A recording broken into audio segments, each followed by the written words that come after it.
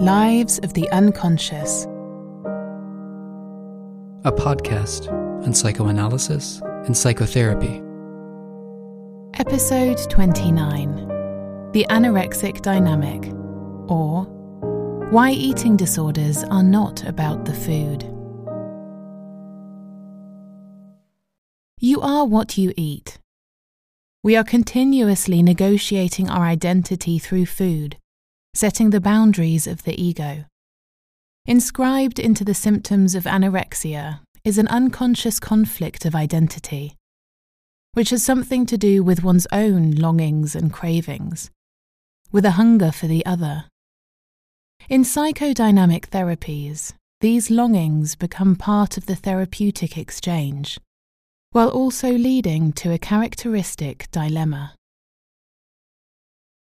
Eating too much or too little, purging in secret, refusing, binging, all the way to a pathological regime over one's own eating. It would appear that nothing is more prone to malfunction than our relationship to food. Therapeutic practice has demonstrated that mental illness almost always has some effect on eating habits, for women as well as for men. Food has a profound cultural and symbolic significance.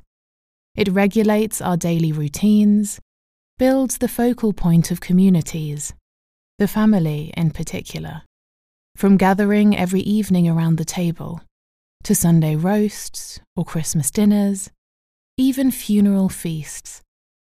Apart from breathing, eating is the most fundamental means of metabolic exchange with the world, of intercourse between inside and outside, something that is also always quite sensitive and intimate. It is also usually the first thing an infant gets from its mother, that which is good, life-giving, what the mother gives, and on which we are existentially dependent. In other words, milk. Food is something we get from the outside world, but which we then incorporate, turning it into a part of the self, of the body. You are what you eat. Herein lies what is so psychologically tricky about eating. For what if your relationship to the outside is full of conflict?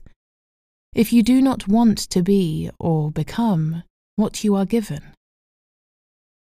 At the same time, there is probably no other disorder that seems to provoke so much misunderstanding, even aversion and anger.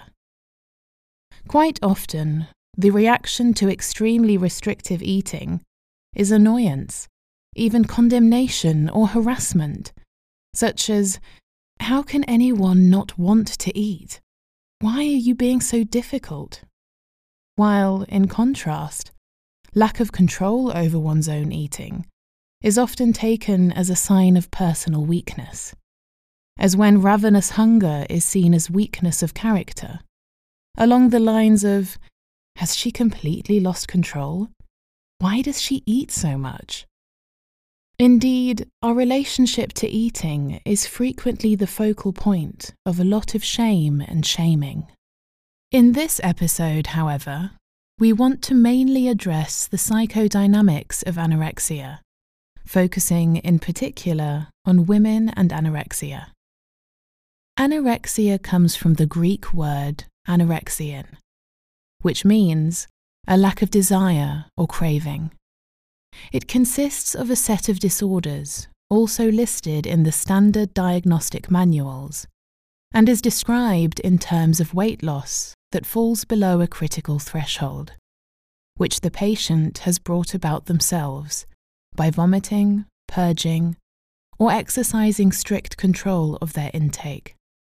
Depending on the severity, the loss of weight can trigger a series of physical symptoms that can become life-threatening as they progress, sometimes resulting in a high mortality rate. In addition, a so-called body schema disorder is often described, in other words, a distortion in the perception of one's own body, for instance, the feeling of being too fat, despite obvious malnutrition. The common understanding of the word anorexia, however, often involves several implications that can be misleading. The first is that it is a single uniform disease, but in fact, even here there is a wide spectrum. Media images of women, mostly young, as emaciated skeletons are certainly only one extreme. What is certainly far more common, and often equally stubborn, are daily struggles around food, starvation, and over-regulation, behaviours that are not so easy to attach to external body image alone. Such struggles often play out in secret, much as anorexic disorders frequently revolve around the psychology of secrets and secrecy in general. For this reason, there is a debate among specialists about expanding the range of diagnoses in order to better differentiate between so-called orthorexia, or the compulsive preoccupation with and control of food, and anorexia. A second misconception is that anorexia is predominantly about physical appearance, such as in exaggerated ideals of slimness and beauty, which starvation is thought to help achieve. A third misconception stems from the idea that anorexia is a disease that afflicts a single person, something that a single person has, a sick child, for example, in contrast to a perfectly healthy family. In many cases, however, anorexia is not a disorder of an individual person alone, but a disorder of an entire system, as in the case of adolescent anorexia, which is often a disorder of the whole family. A treatment that fixates on the symptom alone, without understanding the relationship dimensions, may easily get trapped in characteristic entanglements. All kinds of tricks and suggestions are used, training and reinforcement plans, rewards and punishments, even coercion and violence, to try to deal with the apparently crazy, disturbing, irrational obsession of the anorexic woman, anything to cast out the demon. In this respect, it seems that anorexia has come to succeed hysteria as the apparent women's disease of our age. And still, the core question remains, why doesn't the anorexic person want to eat? Is something wrong with her genes? Does she not understand how important food is for her health? Must it be explained to her? Does she need to be given a more realistic beauty standard? Doesn't she know how unhealthy it is to be so thin? Doesn't she have any perception of her own body? Does she need to learn how to look in the mirror? Should she be taught the joys of cooking? All of these questions are asked as if the most prominent symptom of anorexia, the refusal to eat, was the result of some kind of irrational attitude, misguided perception, or ignorance, which only needs to be corrected in order to bring the person back to normality. But this is precisely what she seems to be resisting with all her might. By the way, it should be pointed out that many anorexic women know quite a lot about food, perhaps even better than their doctors and psychiatrists, and are often good cooks, and very competent in the matters of health. In many cases, the refusal and stubbornness around the anorexic person's eating habits, that is so resistant to all offers of help, often leads those close to them to becoming increasingly vehement, even overbearing, until, as we will soon hear, serious concerns about their health begin to take on new dimensions, namely, in that the supposed attempts to help in fact become disguised efforts to gain control over the anorexic person's will. Within the unconscious relationship dynamics of anorexia, there can also emerge certain predicaments that place a great sense of urgency on everyone involved to act, including physicians.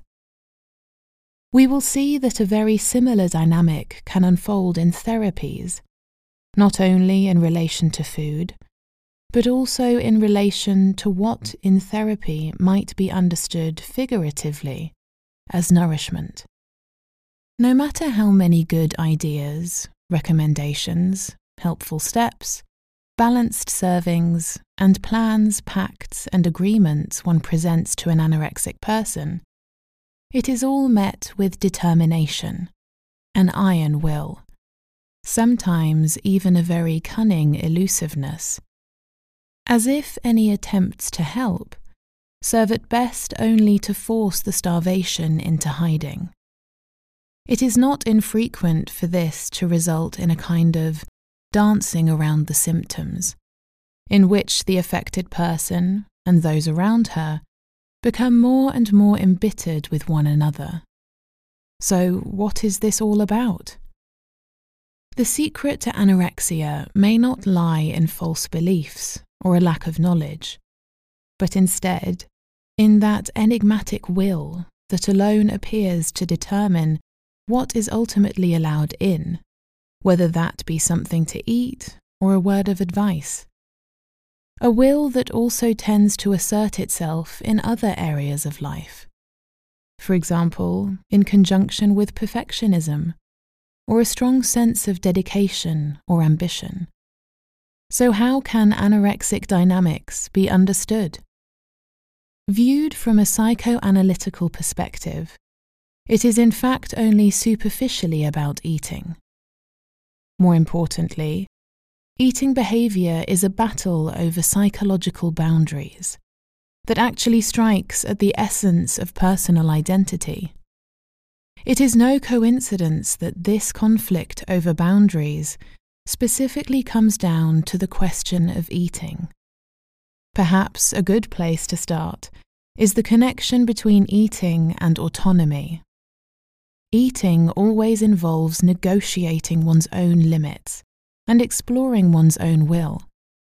This can often be observed quite clearly in young children and is also part of normal development. Closing the mouth while being fed, turning the head away from the breast, playfully regurgitating baby food and spitting it out. These are all part of the child's earliest means of saying no. While saying no may not always be socially acceptable, it is of crucial importance for the constitution of the self, of identity. No means asserting control over one's own boundaries, deciding what is allowed in and what isn't, thereby making an initial demarcation between an inside and an outside. To say no is also to say I. Food is something that comes from outside, something that becomes part of the self, that is absorbed into the body, and thus only those who exercise control over food can decide who they are. Whereas from the perspective of the parents, often beginning with the mother, crucial questions arise about nutrition, such as, can I give my child something good, something that will help it develop well? Does the child want to have something of me inside? Does it accept me? Which is why it can also be so extraordinarily upsetting and torturous when a child rejects food. Children playfully explore their own limits through acts of refusing and accepting, swallowing and spitting out, to begin with in a still very concrete physical sense. I decide what goes into me. For children, it is important to feel that they are allowed to reject their parents and what they want to give. At the same time, it remains a basic fact of life that we need others, that something from outside must be let in if we are to live. On the other hand, children are not only protecting their autonomy, they are hungry for others at the same time, for the love of their parents and for what they have to give. It may be that love and nourishment can scarcely be separated at the beginning of life, that nurturing and nursing an infant is both an act of feeding and of love, which, as is well known, is transmitted through the stomach. In this sense, eating is a metaphor for the physical and spiritual metabolism with the world that we are existentially dependent on. Herein lies the paradox of all living things. In order to maintain oneself, one must take something else in. There is no limit without an opening. In anorexic development, however, the metabolism regulating the traffic that crosses the borders of the self can become disturbed, or at least highly conflictual. Anorexia is an attempt at a solution in a border conflict, aiming to gain command over that which most exposes one to the outside, makes one dependent, in other words, hunger. The reasons for the border conflict can vary considerably. In our analysis, we will examine the functioning of the family and the unconscious relationship dynamics associated with it. However, as with any mental illness, there is not one cause here, but a complex interplay of many factors, including society, family, peers, individual characteristics, and biology. Every anorexic disorder has its own history, and therefore its own truth. Some, but by no means all, anorexic people report having experienced traumatic events in their history. Those affected describe sexualized violence, neglect, but often also narcissistic abuse. For example, when children are made to serve their parents' narcissistic fantasies of greatness, as is familiar from the biographies of celebrities. Frequently, however, anorexic disorders also arise from complex family dynamics, in which explicit traumatic events are not always to be found. Not infrequently, the family atmosphere is in fact described as very harmonious. The relationship with the parents perhaps conflictual, but also very close. For example, when the daughter continues to live at home long after her school days are over. However, over the course of therapy, there often emerges a picture of the family structure in which something tragic is embedded. Although there can be no universally valid classification here, it is worth remembering the principle of systemic thinking that says conflicts in families cannot be understood according to the principle of guilt and causation. They instead involve vicious circles made up of expectations, behavior patterns, and unconscious assumptions about one another involving members of the family. Here, cause and effect are often the same. While researchers have worked out what kinds of family structures can contribute to the development of anorexia, once someone in the family has developed it, it takes on a power of its own, creating momentum that can engulf the whole family, and can even spread far beyond it, for example, into therapeutic or clinical settings, as we will hear in a moment.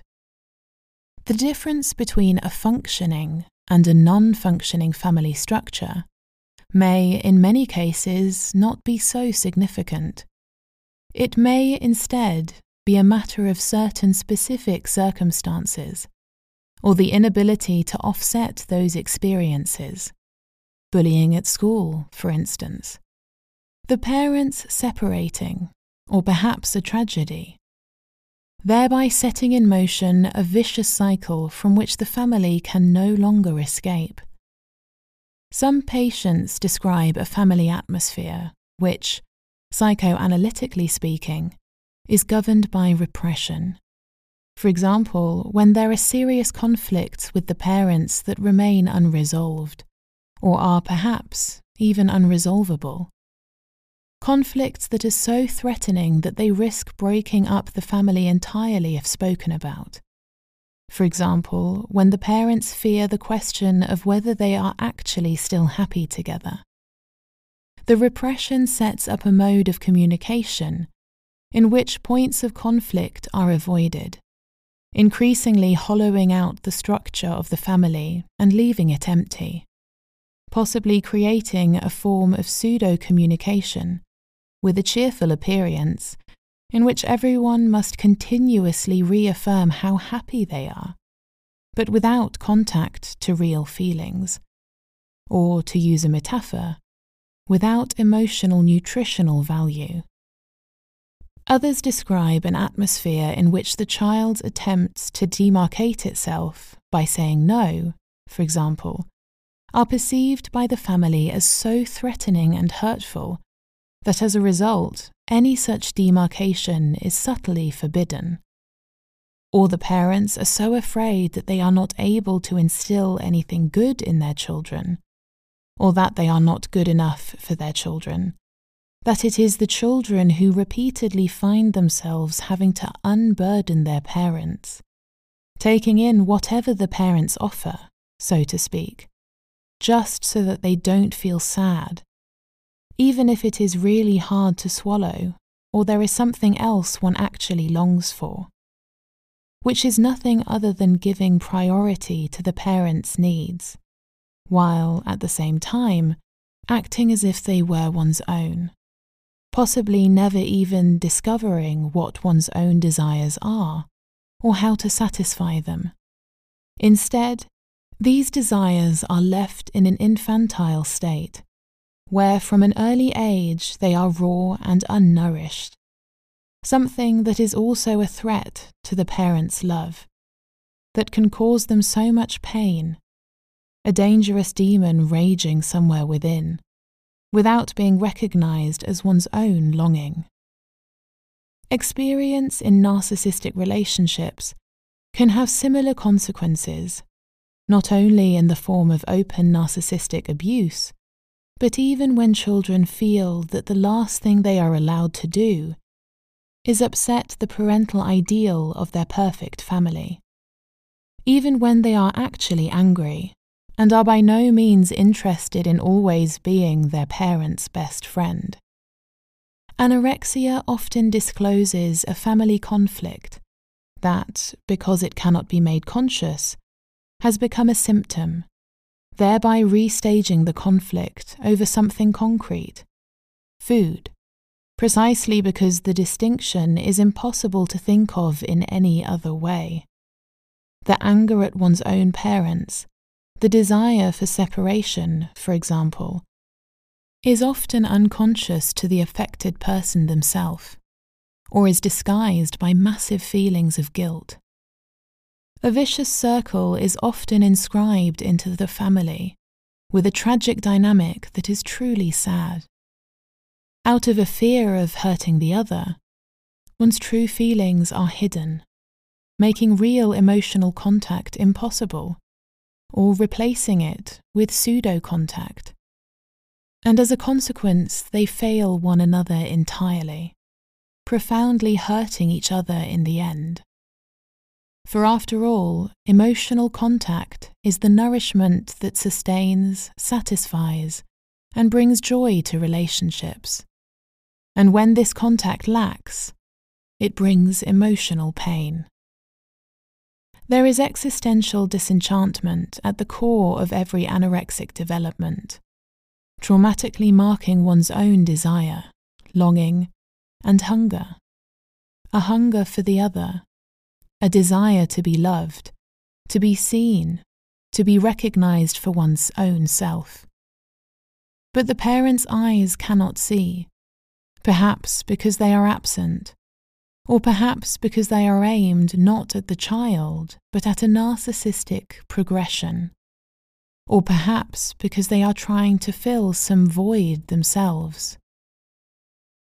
Being dependent, hungry for the other's love, is so painful, overpowering, makes the child feel so hopelessly lonely, powerless at the mercy of others, and still the child may have to convey to others the feeling that they are doing everything right, that they are completely satisfied. An existential shame begins to take shape around one's own neediness and dependence. That which I am, what I actually feel and need, it appears to be of such little value that my parents don't even notice it, don't even take it seriously, passing over it as if it were an embarrassment.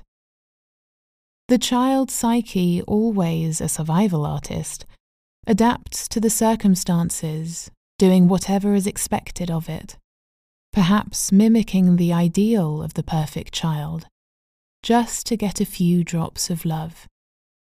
But behind this assimilation and continuous disappointment, a concept of identity is forming that is based on an unsolvable dilemma. Dependency means being reliant on something that cannot be created from within. It inevitably means opening oneself up. And nowhere is a person more vulnerable, more reliant on the delicacy and sensitivity of others, than when some part of one's boundaries is given up. Nothing is as fulfilling as when opening up is met with love and affirmation. And nothing is so hurtful as when this does not happen. Better to want nothing than to be left alone wanting. It is precisely this existential dependence on something or someone else that poses such a threat in the anorexic model of identity, not because the person is not hungry, but on the contrary, because in fact her hunger is so overpoweringly strong, so insatiable. In order to live, the anorexic person rejects the very thing in life she needs. Anorexia is not primarily about losing weight or being thin. At its core, it represents a fight against hunger. Hunger as that which makes one dependent, as that which forces one to surrender, that which compels one's mouth to open. Gaining control over hunger is thus meant to finally gain control over the self, to be completely autonomous, to no longer feel shame and emptiness in one's exposure to others. In this sense, being thin is secondary, not the goal of some beauty ideal, but instead a visible sign of victory, a trophy and an affirmation of one's own separateness and strength, a fixation that can lead to delusion. Psychoanalytically speaking, anorexia is the formation of a complex defense against one's own urges that has become associated with food, amongst other things. As a reaction to an existential lack, a tyrannical superego forms, establishing a dictatorship over one's own needs. It is a reaction of the other and what they have to give, a declaration of independence, in the truest sense of the word, in which, to draw out the political metaphor, even anger over the disappointing motherland or fatherland resonates. You can't give me anything I need. You don't have what's right for me. Overcoming hunger through a tremendous act of will is initially a narcissistic triumph that triggers a feeling of elation. A feeling of elation that is thus addictive. In most cases, This dynamic spreads to other areas of life. For example, there is in perfectionism and obsessive-compulsive symptoms a concealed attempt to bring something under control. Being perfect means being completely closed, marked off, while making a mistake means having an open spot, a wound, an inadequacy that others could possibly latch onto. Making mistakes also means having a deficiency, and having a deficiency means in some way being dependent on something else, a feeling that is nearly unbearable, that activates a crushing shame, and which must be kept down with tremendous effort. Indeed, often with an impressive degree of dedication. What is won in the victory over hunger is the ability to have and command a will, an almost all-powerful will that appears able to defy the fundamental principles of life. Herein lies a grave narcissistic temptation that can spiral into a deadly escalation. The feeling of total subjection is converted into the triumph over one's own desire. But therein also lies the tragedy of anorexia. With the refusal to eat, hunger grows, becomes torturous, requiring ever greater means of violence against one's own urges. Thereby, the anorexic person ultimately brings upon herself again and again what someone else had already done to her. For this reason, anorexia is also a mostly unsuccessful attempt at a solution, trapped in a traumatic repetition compulsion. It frequently leads back into a real dependency on the family. The anorexic dynamic can also take over a therapy and lead to a serious dilemma. Beginning therapy means wanting, needing something from the other. But this is exactly what is not possible for the anorexic, for she risks losing her sense of self or falling into unbearable states. This relationship dynamic is also frequently set in motion during therapy, in which the roles and feelings of dependency are in danger of being reversed. This does not only apply to the question of eating, but increasingly becomes part of the therapeutic relationship dynamic, especially in longer therapies. Consistent with the psychoanalytic principle by which a psychological symptom transforms itself over the course of treatment back into the relational disorder from which it arose. An anorexic dynamic can obstruct the therapeutic process through a basic disturbance in intake. In other words, no matter how good the analyst's interpretations are, how attentive they are, how much they attempt to understanding, that is, no matter the quality of the therapeutic nourishment, it appears that nothing really gets in, nothing is absorbed or assimilated psychically.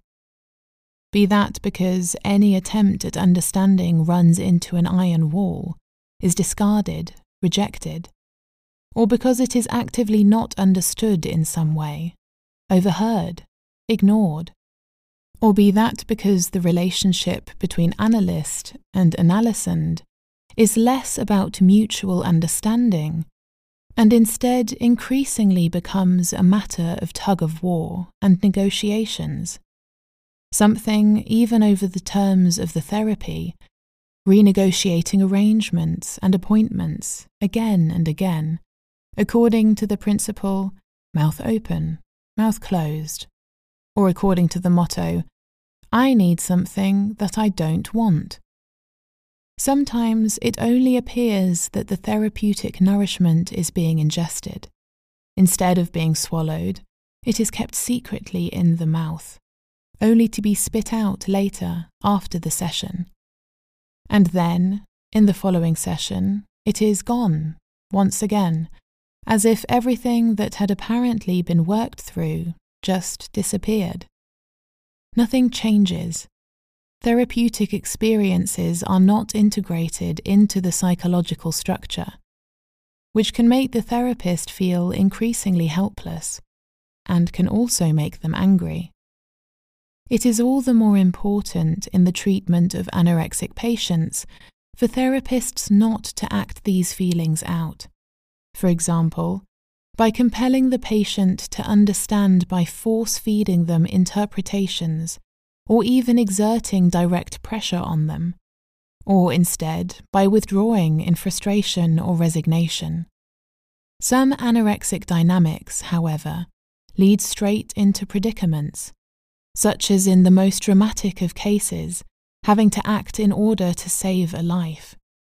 In some cases, however, there is also an opportunity to name these dynamics, to understand them before they escalate. It is important that therapists also understand these feelings as an unconscious message. They must understand what is going on in the other person, how powerless she feels, the dilemma she is in, how desperately angry she is, or how disappointed. As much as anorexic dynamics can trigger feelings of anger in the countertransference, they should nevertheless be understood within the context of existential distress, a distress that therapy can intensify, that has something to do with an intense feeling of longing for the other, and, at the same time, with the existential threat of having to feel this longing. The therapeutic approach to treating anorexia should perhaps be thought of less in terms of a kind of feeding, according to the principle A puts something into B, but instead like a buffet in which something is put out, offered, and can be taken, but can also be rejected. Some form of, "I won't have any soup today," is something that therapists may have to endure for a long time, as the only way to maintain a sense of self, to stabilize self-worth. While at the same time, therapists should not identify with the hopelessness of this dilemma, should not lose hope that something else may be possible after all. What is ultimately decisive in the therapeutic encounter is the experience that longing, desire, hunger, and an autonomous self are not contradictions. Perhaps with a growing sense of one's own self and limits, can the spectre of hunger lose its terror, and there can begin to emerge a way out of the anorexic dilemma.